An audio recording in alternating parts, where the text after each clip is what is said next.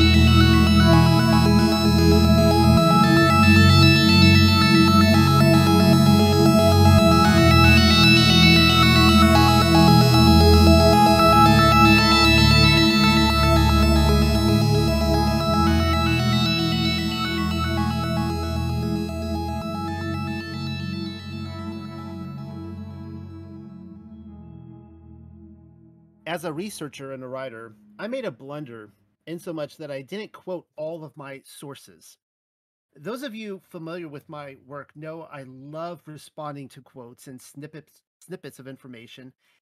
That didn't happen so much this time around. What really struck me, though, is how everyone in Messiah's circle was essentially related to him, mostly. And since we're talking about a king and his kingdom, that only makes sense. You'll see more what I mean as we go on. Now, I say sources because I will be accused of falling prey to RCC mythology. And perhaps I am, I don't know. There are actually other churches fighting for ideas. Orthodoxy and the Brits are two of them. A lot of these sources that I was finding for tonight's paper for this presentation were actually coming very early on in the church. And I found that these sources were quoting even older sources that were either scrapped or scrubbed, meaning we don't have them anymore. We know they're sourcing from something, but we don't have those books. We don't have those texts. We don't know what happened to them. What I also found is that there appears to be less and less of an emphasis on family the later you get in history throughout as the sources develop. You pull less and less and less away from all the disciples were related to Yahusha and so on and so forth. Some of these sources, which again appear to be quoting older sources, don't show up for hundreds of years. But I've said this time and again, they've stretched the years out. And I could give you a really quick example of how they do that. Take First Clement, for example, or Revelation. Now, we've been going over both of those in this group, and the scholars will tell you that First Clement and Revelation were written in the 90s AD. 90, at least. So anywhere from 25 to 30 years after the temple was destroyed. This is what they tell you. Well, we did a very good job, I think, of showing how there's no way Revelation was written after 70 AD. It was written somewhere around 64, 65, 66 AD, maybe even earlier than that.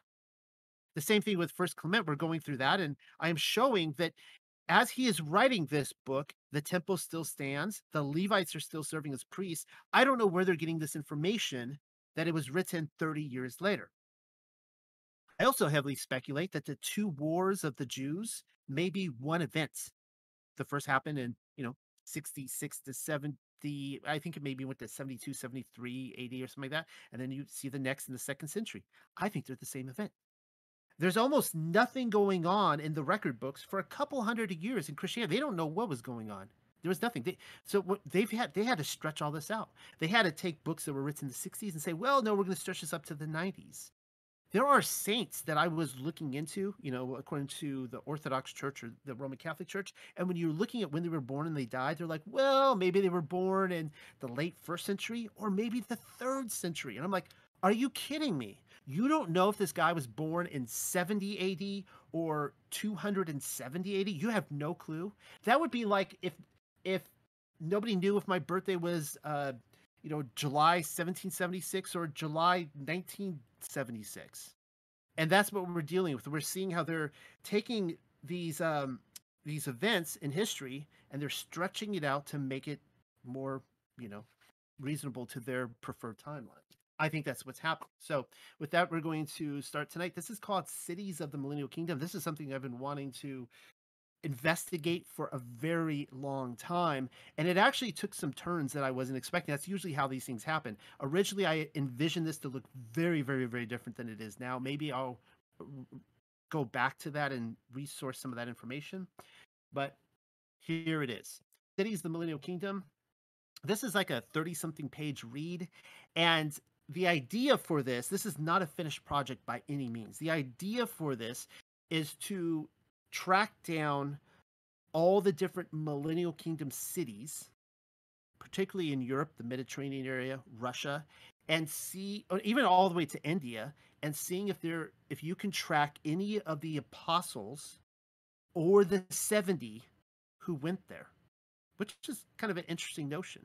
So, with that, let's go ahead and get started. You can see that this was published on June 30th, 2022, which just so happens to be today's date. This is fresh.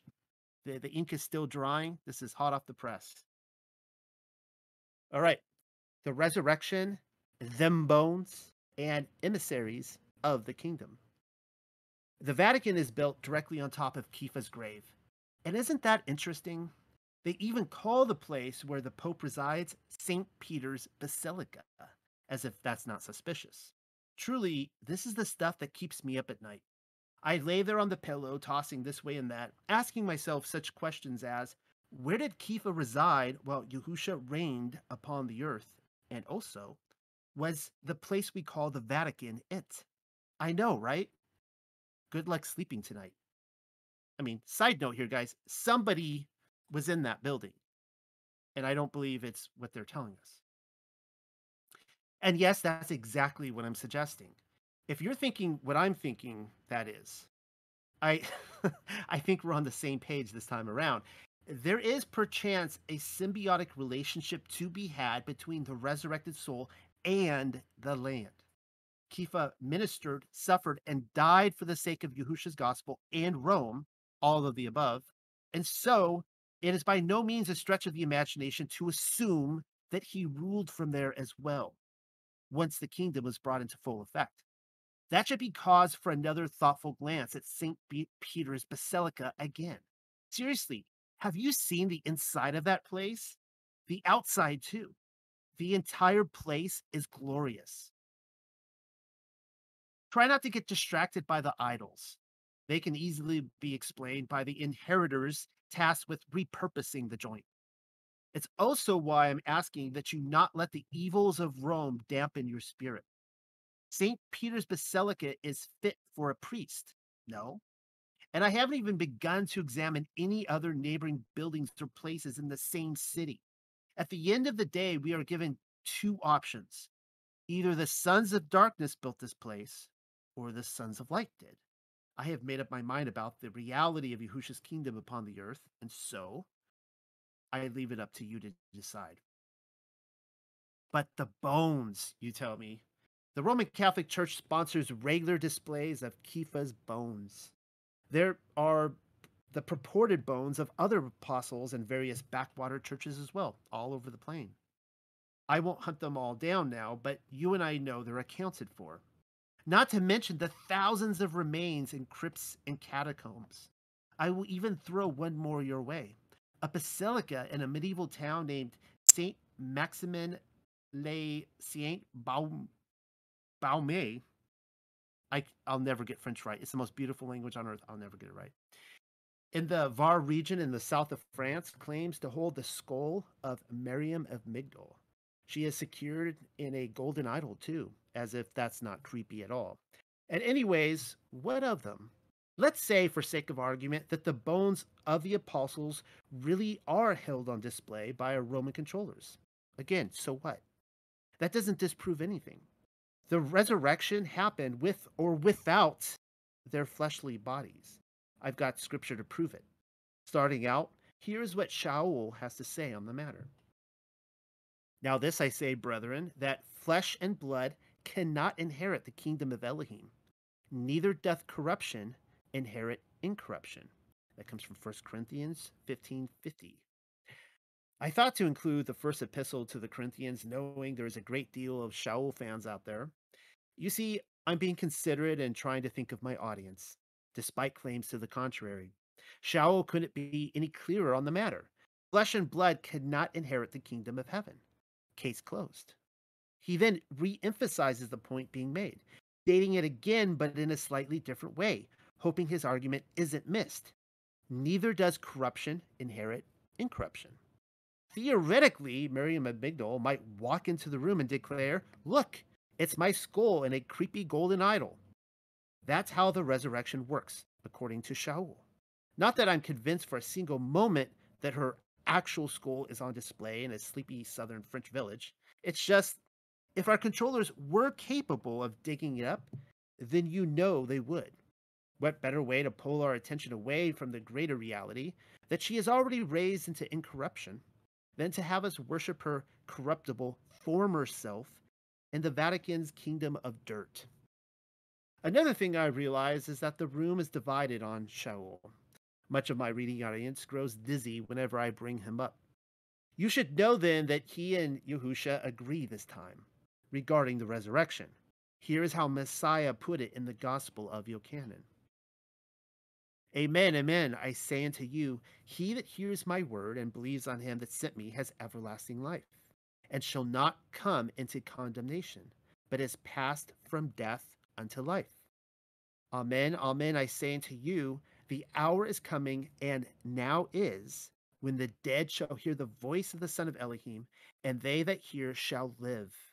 For as the Father has life in himself, so has he given to the Son to have life in himself, and has given him authority to execute judgment also, because he is the son of Adam.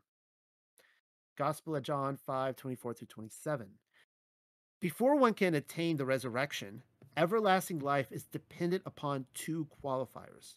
The person who hears the words of the Son must also believe on the one who sent him, our Father in heaven, Yahuwah, the Most High Elohim of Yasharel. It's all inclusive within the gospel of the kingdom. You will have to forgive me. I get excited whenever I come across another reference or another cross-reference to Revelation 14:12, which just so happens to be the theme verse of my entire ministry. Accordingly, the perseverance of the set apart is defined by those who keep the testimony of Yahusha and the commandments of Elohim, which is precisely what Messiah is saying here. It's difficult indeed to believe on Yahuwah, the giver of Torah, and still pursue a theological career in lawlessness. The requirements are given. Let's not get distracted, though. Yahusha says the hour had already arrived when the dead would hear his voice, at least some of the dead, and rise. That very scene is detailed for us in the Gospel of Nicodemus. The righteous and Sheol did hear his voice, beginning with Yahusha's baptism in the Jordan River, and very soon he would visit them. No time to flesh this out again. You can read that report for yourself in Adam's Return to Paradise, or watch the YouTube video. Summing it all up into one or two sentences, the ruachs of dead souls ascended to paradise without ever revisiting their mortal bodies. Therefore, if the opportunity should present itself that they revisit the earth again, they would have no need for their bones, being spiritually resurrected already. Presently, the flow of thought in Yochanan is that the Father has life, and that the Son has been given life within himself. Bookmark that. Within himself. Makes sense, seeing as how Proverbs 6:23 tells us, "For the commandment is a lamp, and the Torah is light, and reproofs of instruction are the way of life." Lawlessness brings darkness and death, whereas Torah brings life, and Yahusha is Torah made flesh. Therefore, the Son has been given authority to execute judgment and grant life to the sons of Adam because he has also become a son of Adam, and there is no darkness or death in him. Messiah's same teaching is rehearsed in the Gospel of Philip. This is what we read. Those who say that Adonai first died and then was resurrected are wrong, for he was first resurrected and then died. If someone has not first been resurrected, then can only die. If they have already been resurrected, they are alive, as Elohim is alive. The Gospel of Philip 21. What Philip is saying is that the resurrection is not some sort of reanimation. Our bones go into the ground and stay into the ground. It is Rome who tore their bones from the flesh, and they can keep them. Perhaps Shaul is the one saying it, but Yahushua and Philip certainly agree. Messiah invites us to follow him by awakening in this life to what does not die. If somebody evades death by ascending to paradise, it is only because they have already attained life. More bones. The scene before us is Syracuse's catacombs, which can be found directly below the Capuchin monastery in Piazza Cappuccini, on the outskirts of Palermo. In case you're curious, that's Italy. I can only assume we are gazing upon the mummified remains of Christians from a bygone era rather than pagans, but who really knows? As the forensics of a pagan and the set apart as the forensics of a pagan and the set apart goes. We are furthermore informed that the Christian catacombs in Rome have been conveniently exorcised of their bones. We are told for tour purposes. We'll let that one slide, though. The point behind this exercise is to show that any one of these mummies may very well have a living spiritual counterpart, so long as their resurrection happened before their death. Scripture tells me so. Here are some more structures that you might find in Rome. Clockwise, starting at the top, San Giovanni Laterano, aka the Cathedral of Rome, Santa Maria Maggiore, and the Parthenon. Why must our eyes keep getting assaulted with the obelisk, always photobombing us? Oh well. Leave it to our Roman controllers to let us in on who they truly worship. Their penises, for one. They worship those among other deities. Getting back to my main point, though, they are all likely Millennial Kingdom structures. The former resident of these magnificent structures is probably impossible to tell, but in a little while I will drop a few names for your consideration.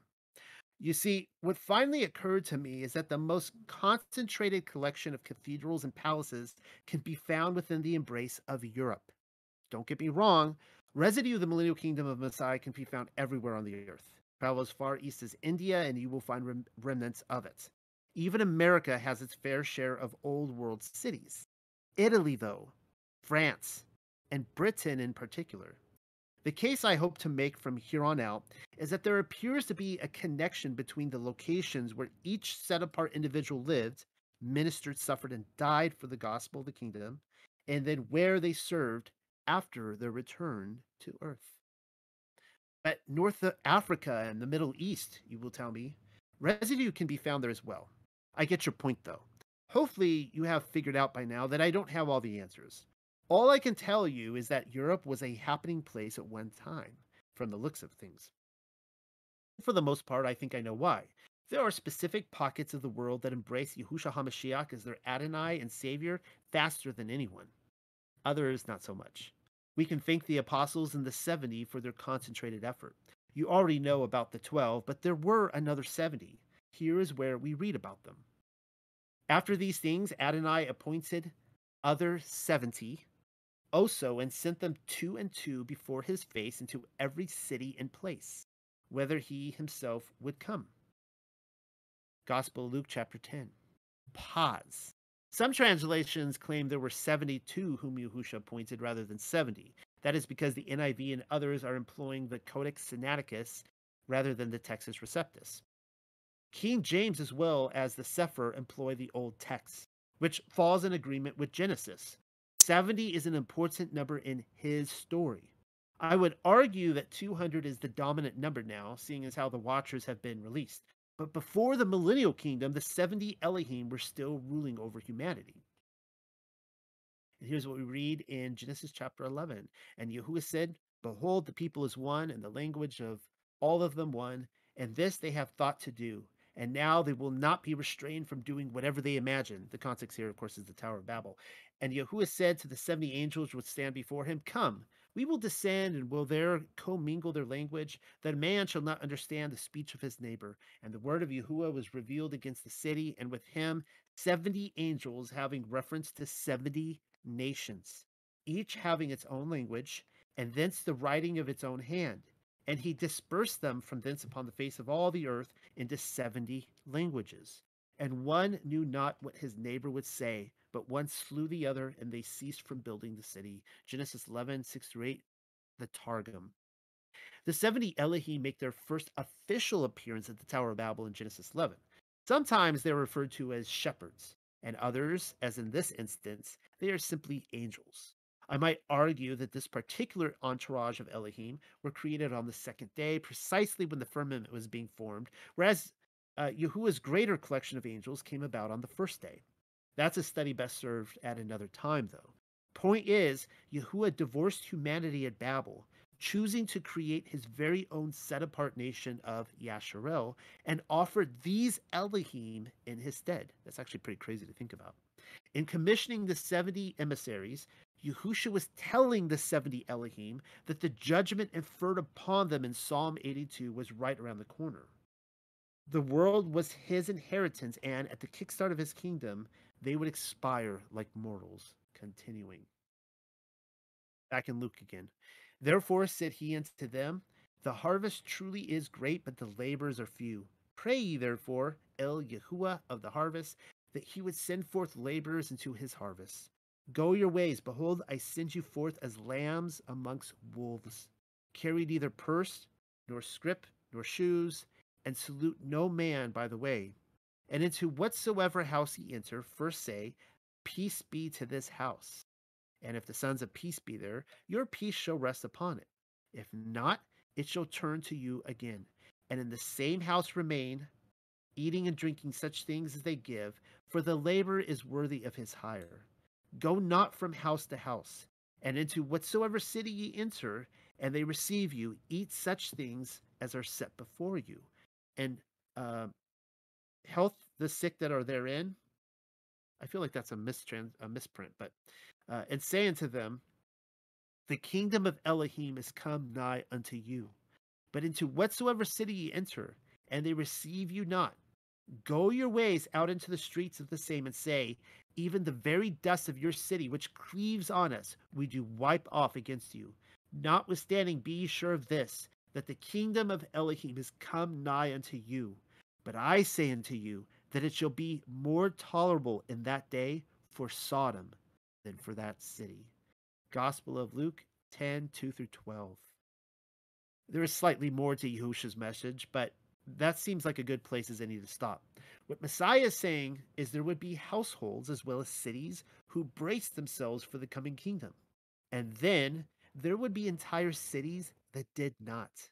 We have already seen what happened to those places that rejected his kingship. A fervent heat came upon them. Yahusha said it would have been more tolerable in that day for Sodom. We know them today as melted cities or castles and so on.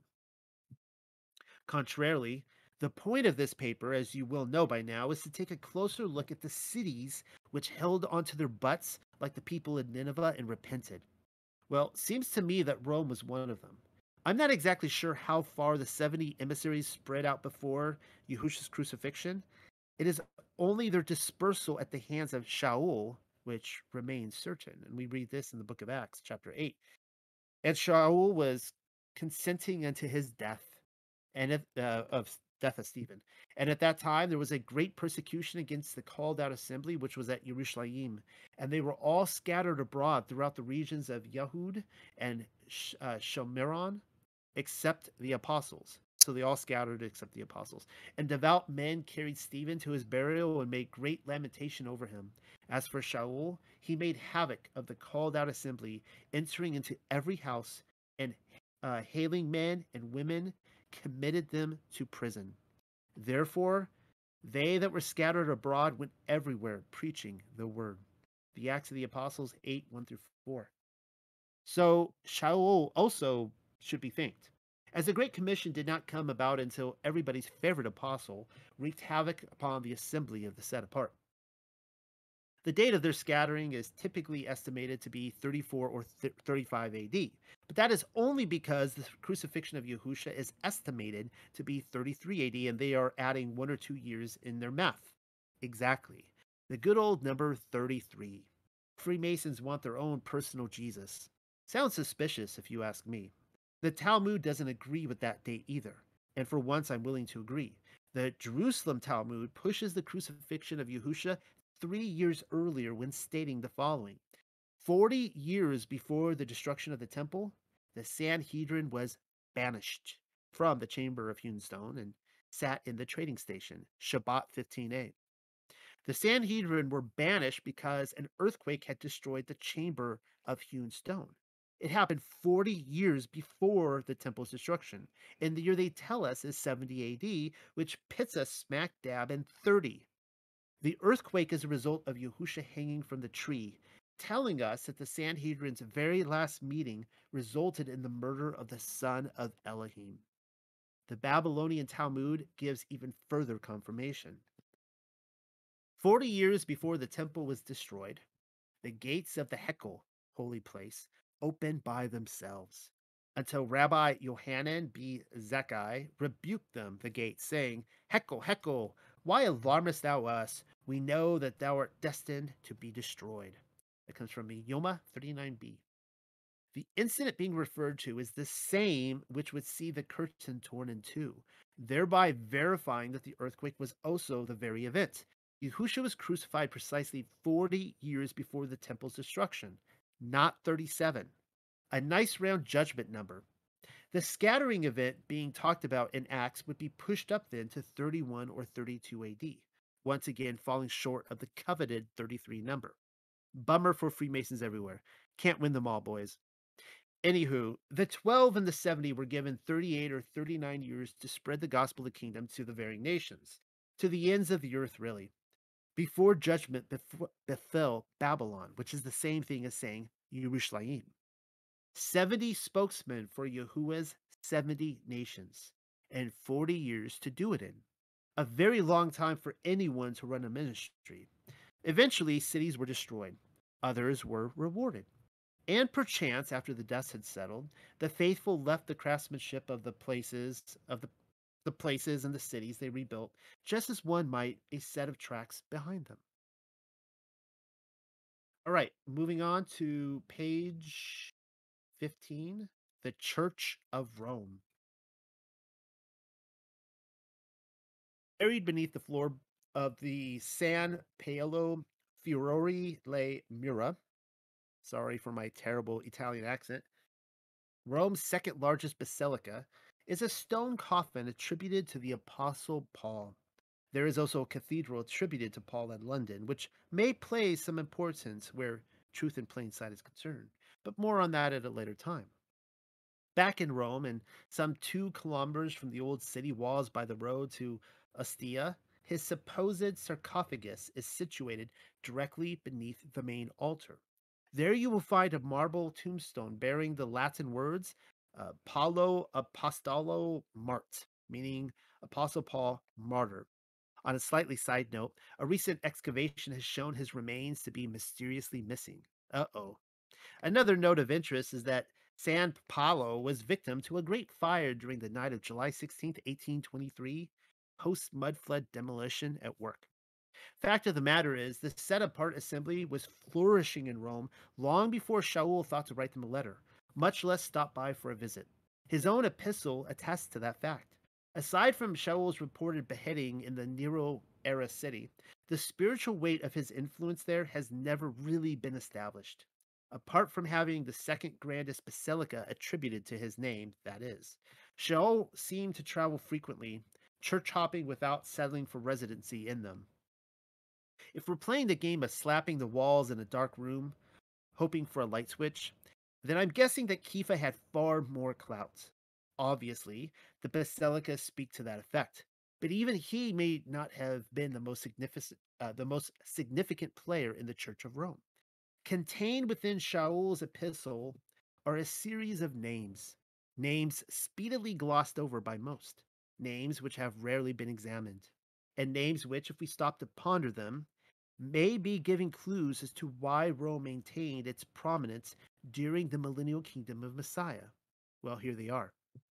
Salutes Andronicus and Junia, my kinsmen, and my fellow prisoners who are of note among the apostles, who also were in Mashiach before me.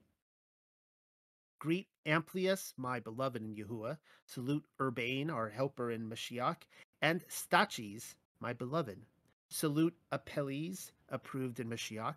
Salute them which are of Aristobulus' household.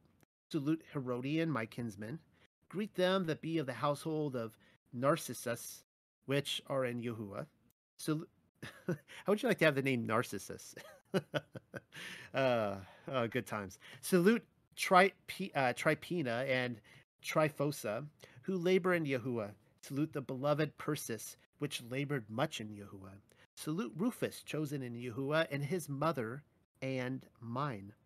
Salute Asyncritus, Phlegon, Hermes, Petrobus, Hermes, and the brethren which are with them. Salute Philologus and Julia Nereus and his sister and Olympus, and all the Kodashim which are with them. Salute one another with a holy kiss.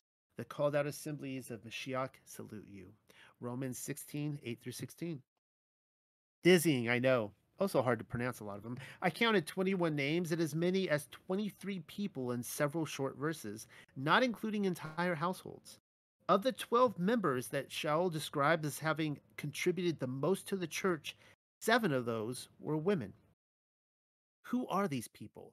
That's what I've been doing with my time as of late, attempting to find out. I'll try to work my way down in an orderly fashion, top to bottom, mostly, highlighting what I can. Andronicus and Junia were married.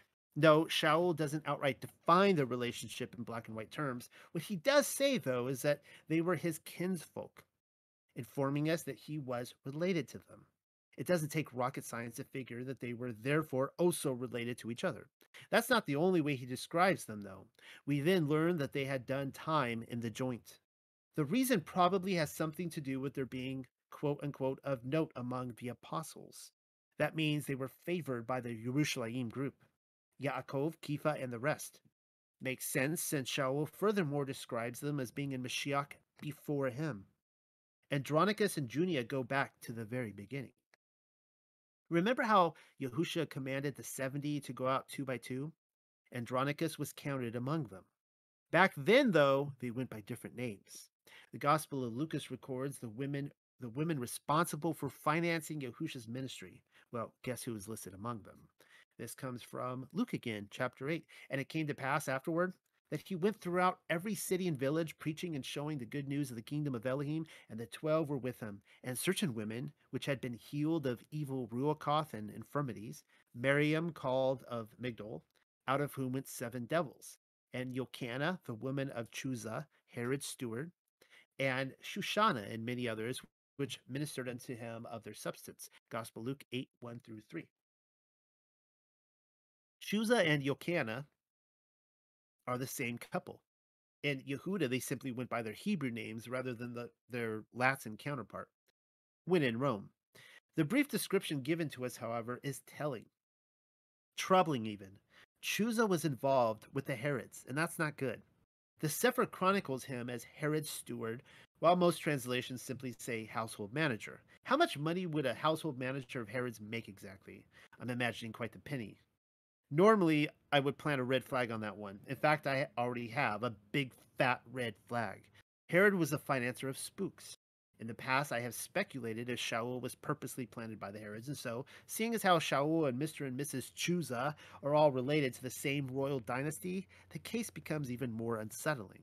Perhaps Yocana's close quarter with the Herods is why the evil Ruakoth and the infirmities which Lucas mentions are so important to this narrative. Yahusha had healed Yocana of her demons when nobody else could, thus inciting her to believe in the kingdom of Elohim rather than the kingdom which her puppet king cousin was spinning. It is Yocana who became one of Yahusha's financiers, right alongside Miriam of Migdol and Shoshana. I don't know who Shoshana is. In fact, nobody does. But Miriam of Migdol wasn't exactly a nobody. When it comes to the Millennial Kingdom Messiah, her narrative is central to all of this. Yocana shows up again in Lucas, and when she does, she is standing right alongside Miriam of Migdol. And this is what we find again in Lucas.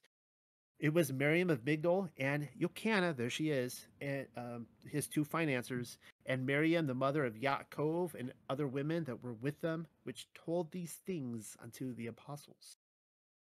Yocana was right there with Miriam of Migdol when they broke the news to the apostles that Yahusha's tomb was empty. The other Miriam mentioned is Miriam Shaloma, or Salome in English. I've already pointed out in my Miriam Magdalene, wife of Messiah paper, that she was the wife of Zebedee, making her Yochanan and Yaakov's mother, but also a third daughter of Yahusha's grandmother, Hannah. Everyone at that tomb was somehow related. I can't prove at present that Yocana was a relative of Yahusha. It's simply a hunch. But if they were, then you know what that means, don't you? Shaul and Yahusha were also related through one marriage or another. Andronicus and Junia's relationship with the Herods may have played a crucial role in their decision to plant a congregation in the belly of the beast. They most likely had political connections there. I'm willing to bet some of the other names offered to us in Shaul's letter carry all sorts of leverage, even if most are unknown to us today. When I started out saying Kepha wasn't necessarily the biggest player in the Church of Rome, this is what I meant. As one of the 70, Andronicus and Junia didn't simply hold a good reputation among the apostles. The very power couple who headed up the first church in Rome had boots on the ground in Yehuda years earlier, financing the ministry of Messiah.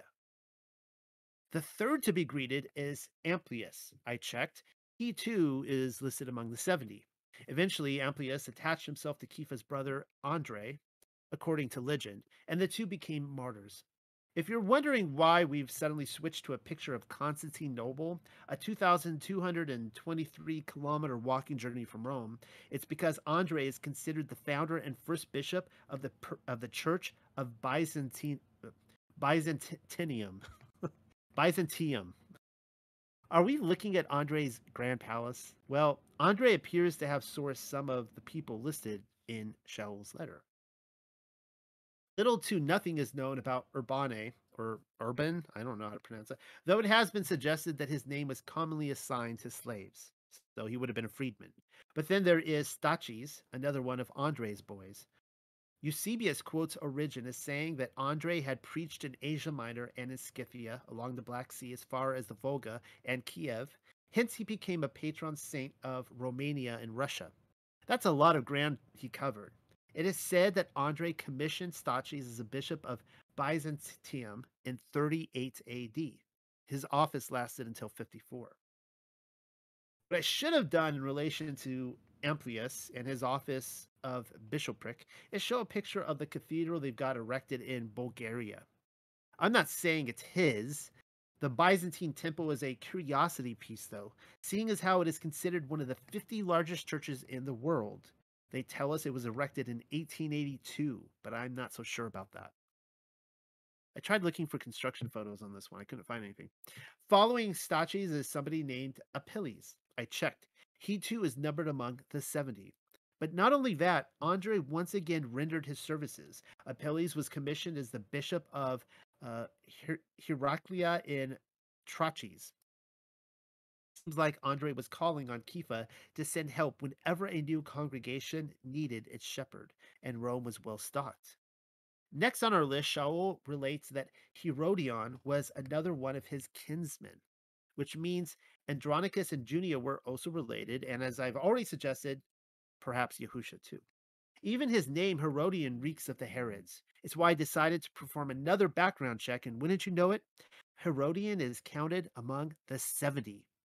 Tradition holds that he became the bishop of Patras via Andre, and that at some point he was beaten, stoned, stabbed, and then left for dead. Apparently, he survived. After Andre met his fate in Greece, Herodian served alongside his brother Kepha. Another person listed in Shaul's letter is Olympus. It turns out that Herodian and Olympus were beheaded in Rome on the very day that Kepha was crucified. The mere fact that they were beheaded tells us uh, that Herodian was a Herod and that, at a minimal, Olympus was a citizen of Rome. I checked. Olympus was one of the 70. Shaul only asked that the household of Narcissus be greeted in his letter to the Romans, telling us that Narcissus was out and about somewhere in the world, and that Shaul knew about it. Big surprise. He appears to have been helping Andre out at the time. His household, however, was planted in Rome, telling us once again where the affluence was. Oh, so I checked. The 70 list Narcissus in its ranks. Little is known about Tryphena and Tryphosa. It is often assumed that they were sisters. Their connection to Thecla, however, makes far more sense. Thecla was a strict follower of Shaul, particularly his teachings on virginity. No time no time to go into that now. You can do your own homework and read the Acts of Paul and Thecla. Tradition holds that Tryphena and Tryphosa were somehow associated with Thecla and that all three were virgins, which makes sense, especially since Shaul thought to mention them together and without the association of any man in particular. Persis is mentioned immediately after the sisters. The difference being that Shaul calls her a beloved and insists that she had already labored much in Yahuwah past tense. Seems to me that all three had worked closely with Shaul in the past. Persis more than any of them, though. There are connections to be made all throughout Shaul's greetings, and I'm only getting started. You will probably want to hold on to something for the next part because when Shaul salutes Rufus as having been chosen in Yahuwah, he claims a commonality in Rufus's mother with his own. According to his own testimony, no woman led Shaul to embrace Yahusha as Savior, and so it would be difficult to convince me that Shaul was simply referring to her as his spiritual mother in the faith. No, Shaul and Rufus had a common mother. If you need this spelled out for you, they were brothers. But that's not the trippy part. I did some digging, and what I found may send some of you into a tailspin. Are you still holding on to something? Maintaining balance is key. Here it goes. And they compel one Shimon, a Cyrenian, who passed by, coming out of the country, the father of Alexander and Rufus, to bear his cross. The Gospel of Mark 15:21. The person chosen to carry the cross of Messiah always comes across like some random dude in the crowd. Marcus, however, thought it important to name him, a certain Shimon the Cyrenian. Why would he do that? Unless Shimon was a somebody, then I figure that still wouldn't have rung a bell for most of his contemporary readers. It's likely why he included his two children, Alexander and Rufus. I can't speak for Alexander at the moment, but Rufus appeared to be a somebody who planted his bum in the Church of Rome. If you're chugging along on logical choo-choo, Shimon may have also had a stepson named Shaul. And I'll just quickly reiterate this here that Marcus, or Yochanan Mark, John Mark, he was in the Church of Rome with Peter, and so he would have known Rufus personally, which is probably why he mentioned him. You know, that the guy who carried the cross or the crossbar. Oh, by the way, he had a son named Rufus, the guy I know in Rome.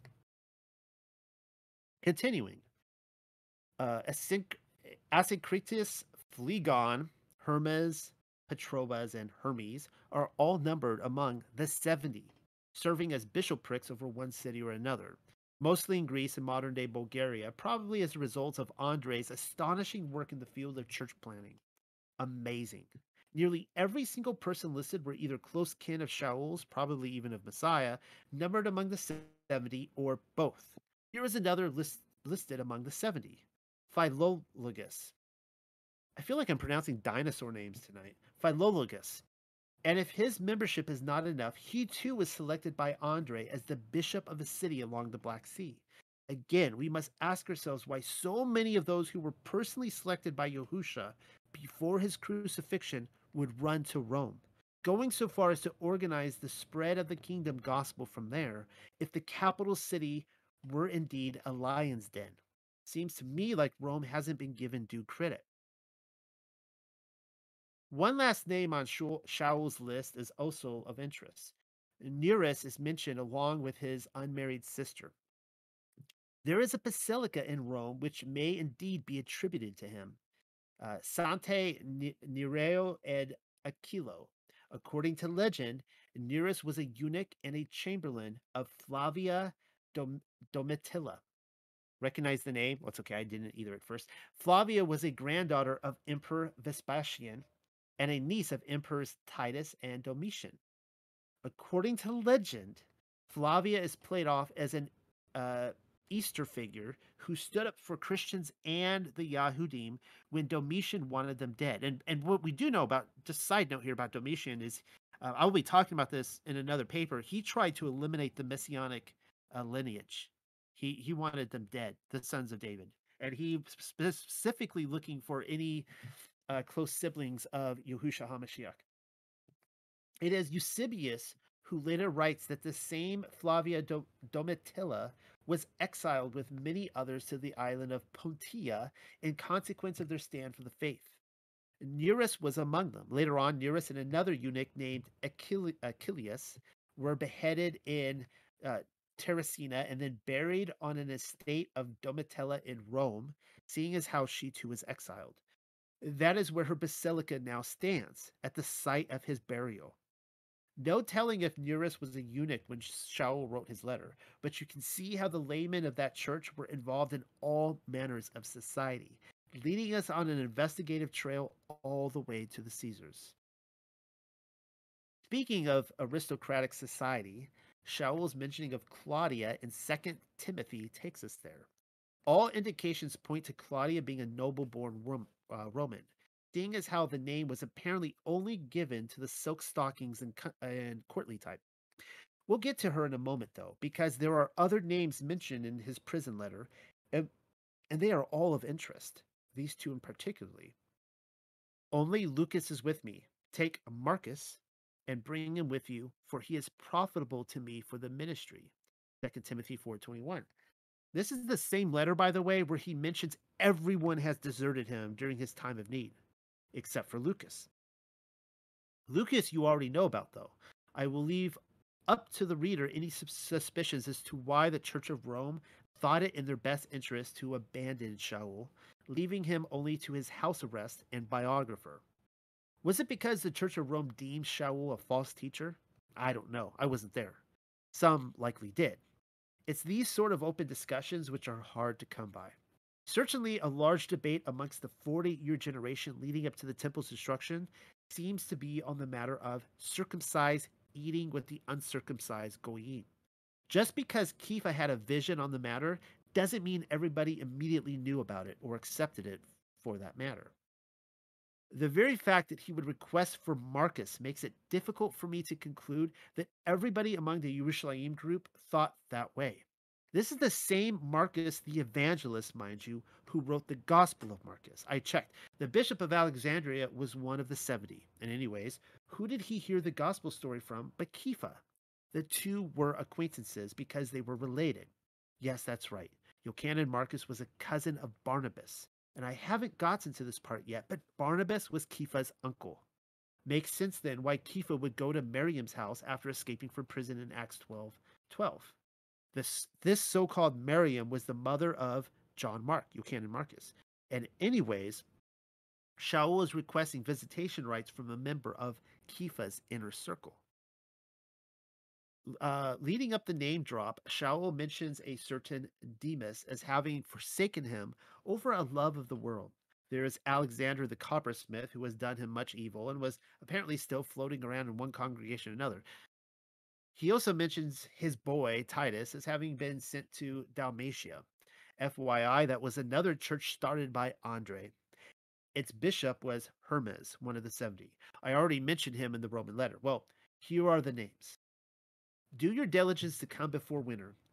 Eubulus greets you, and Pudens, and Linus, and Claudia, and all the brethren. That comes from 2 Timothy 4:21.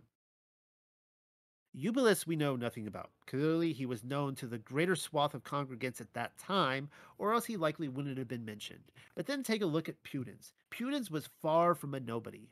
I'm willing to bet everyone mentioned giving salutations there was a noble of some sort. Turns out, Pudens was the son of a certain Quintus Cornelius Pudens, a Roman senator, and his wife Priscilla. Pudens himself wasn't your typical son of a senator either. It appears as though he was a Roman centurion. Pudens' wife Claudia is by far the most interesting person of the bunch, as she appears to be a princess. Her father was the king of southern Britain and went by the name Cage Cagedubnus before being conquered by Emperor Tiberius. Afterwards, he became a client king of Rome and went by the name of Tiberius Claudius Cagedubnus. There's those dinosaur names again. It's awful. And tribute to the emperor.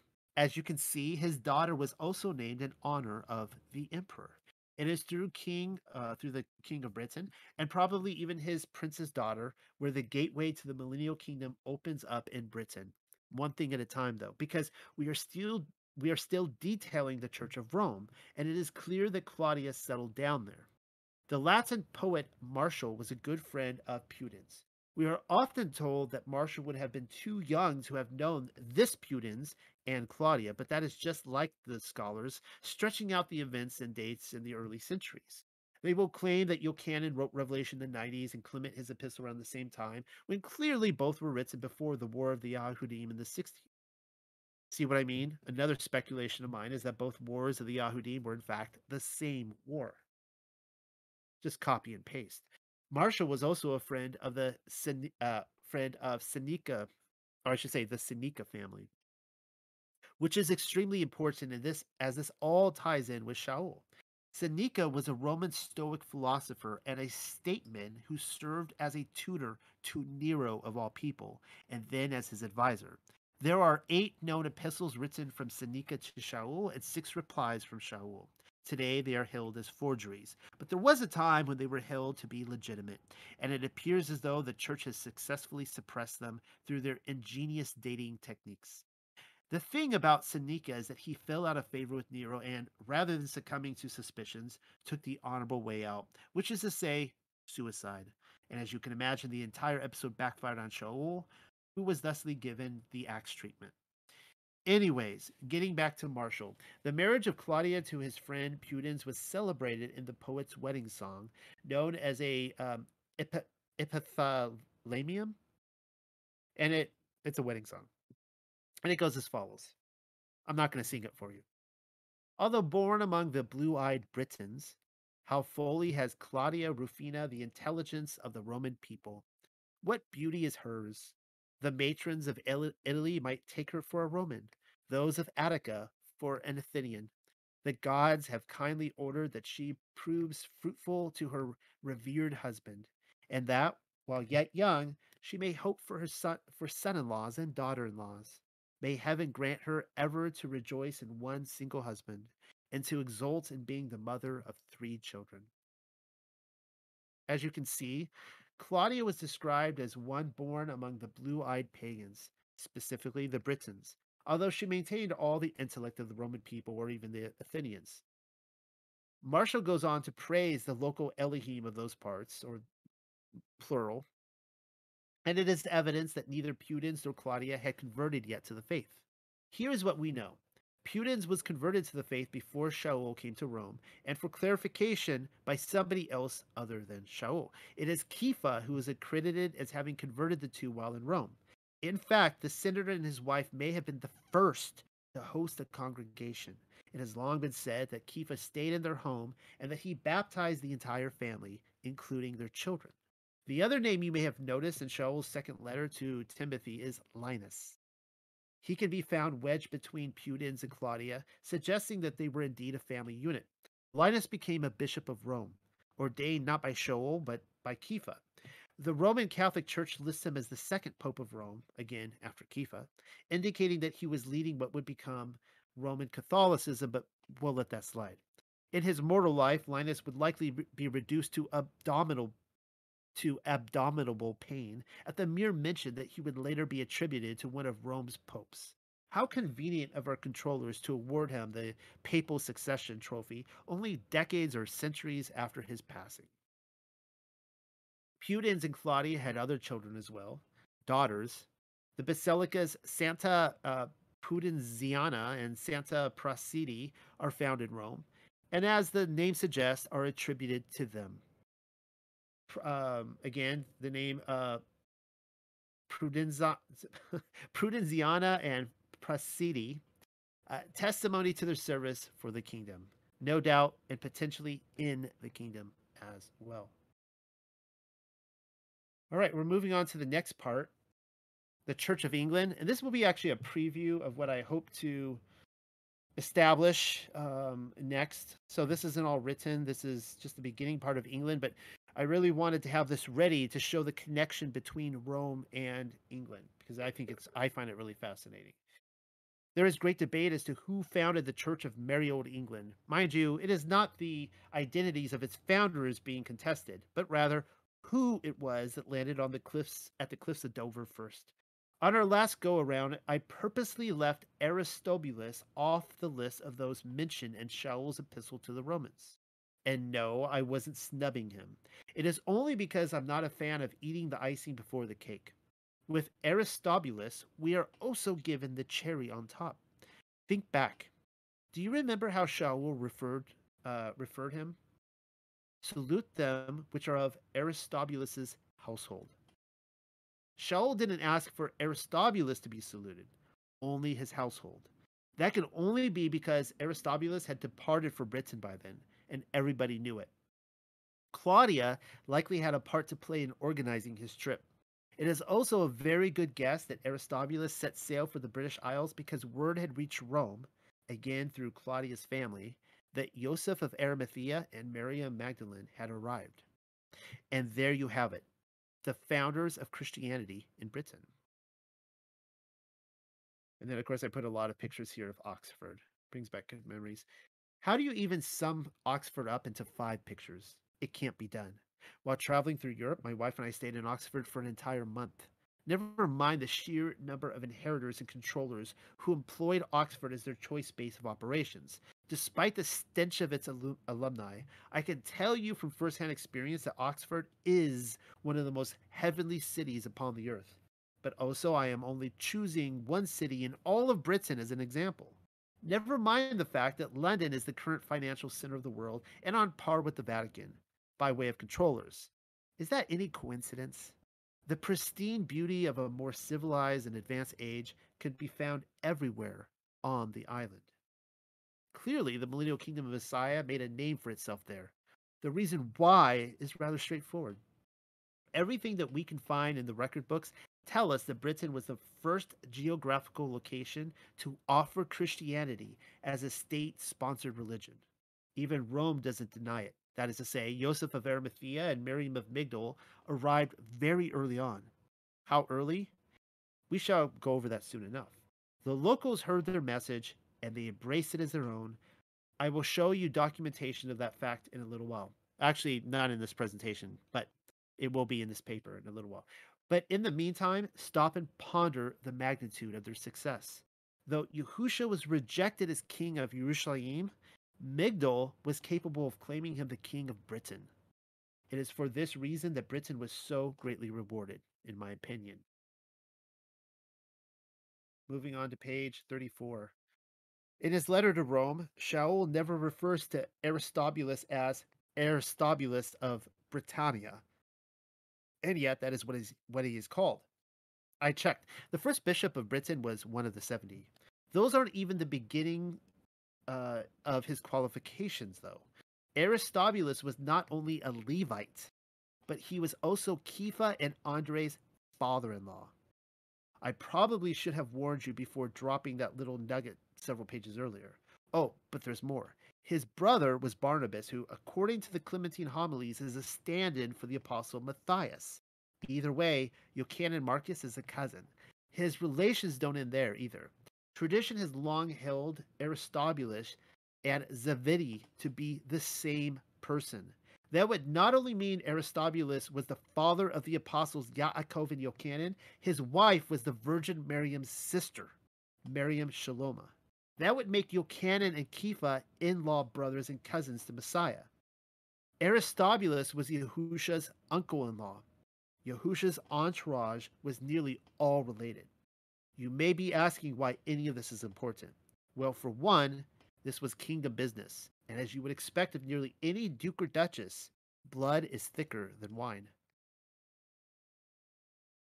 Knowing now that he was the father of Andre, Shaul's nod to Syncretus, Phlegon, Hermes, Petrobas, and Hermes, as well as Urban, Stachys, Ampliatus, Apelles, and Narcissus cannot be casual. And I should have said father in law, not father. Excuse me. What isn't known about Aristobulus is his fate. He was older than everyone, with the exception perhaps of Joseph of Arimathea, and so would have succumbed much sooner by default. Some claim he was martyred in Wales, but the general consensus is that he died in peace, like Miriam of Migdol and Joseph. But you probably already know what I'm thinking. If Aristobulus or the other two mentioned lived to the 40 years out, then Yahusha very likely came for them. Those were his promises to that generation, and I have already written about it. If Aristobulus did succumb to age, then it is thought to have happened at Glastonbury Abbey. Yes, you heard me right. Glastonbury Abbey, the one and only. Aristobulus was the first bishop of Britain, and the keys to Glastonbury dangled from his belt, right next to his Levite tizits. Right next to his Levite tizits. Glastonbury has since been destroyed at the hands of our controllers, like so many other cathedrals across the realm. But as you can see by the mock up above, it was at one time glorious to behold, as we would expect of a millennial kingdom structure. Glastonbury, though, do I need to spill this out for you? The father of Yochanan and Yaakov, and the brother of Barnabas, as well as the uncle of Yahushua HaMashiach, has just been identified as having inhabited the very grounds which sponsors the gravesite of King Arthur and Queen Guinevere. That's it for this paper for now. Hopefully, in the next part, I'll continue on with Britain and also France and showing, all the travels there and why I believe that the kingdom was so glorious in those places. We see places, just in quick recap, we see places.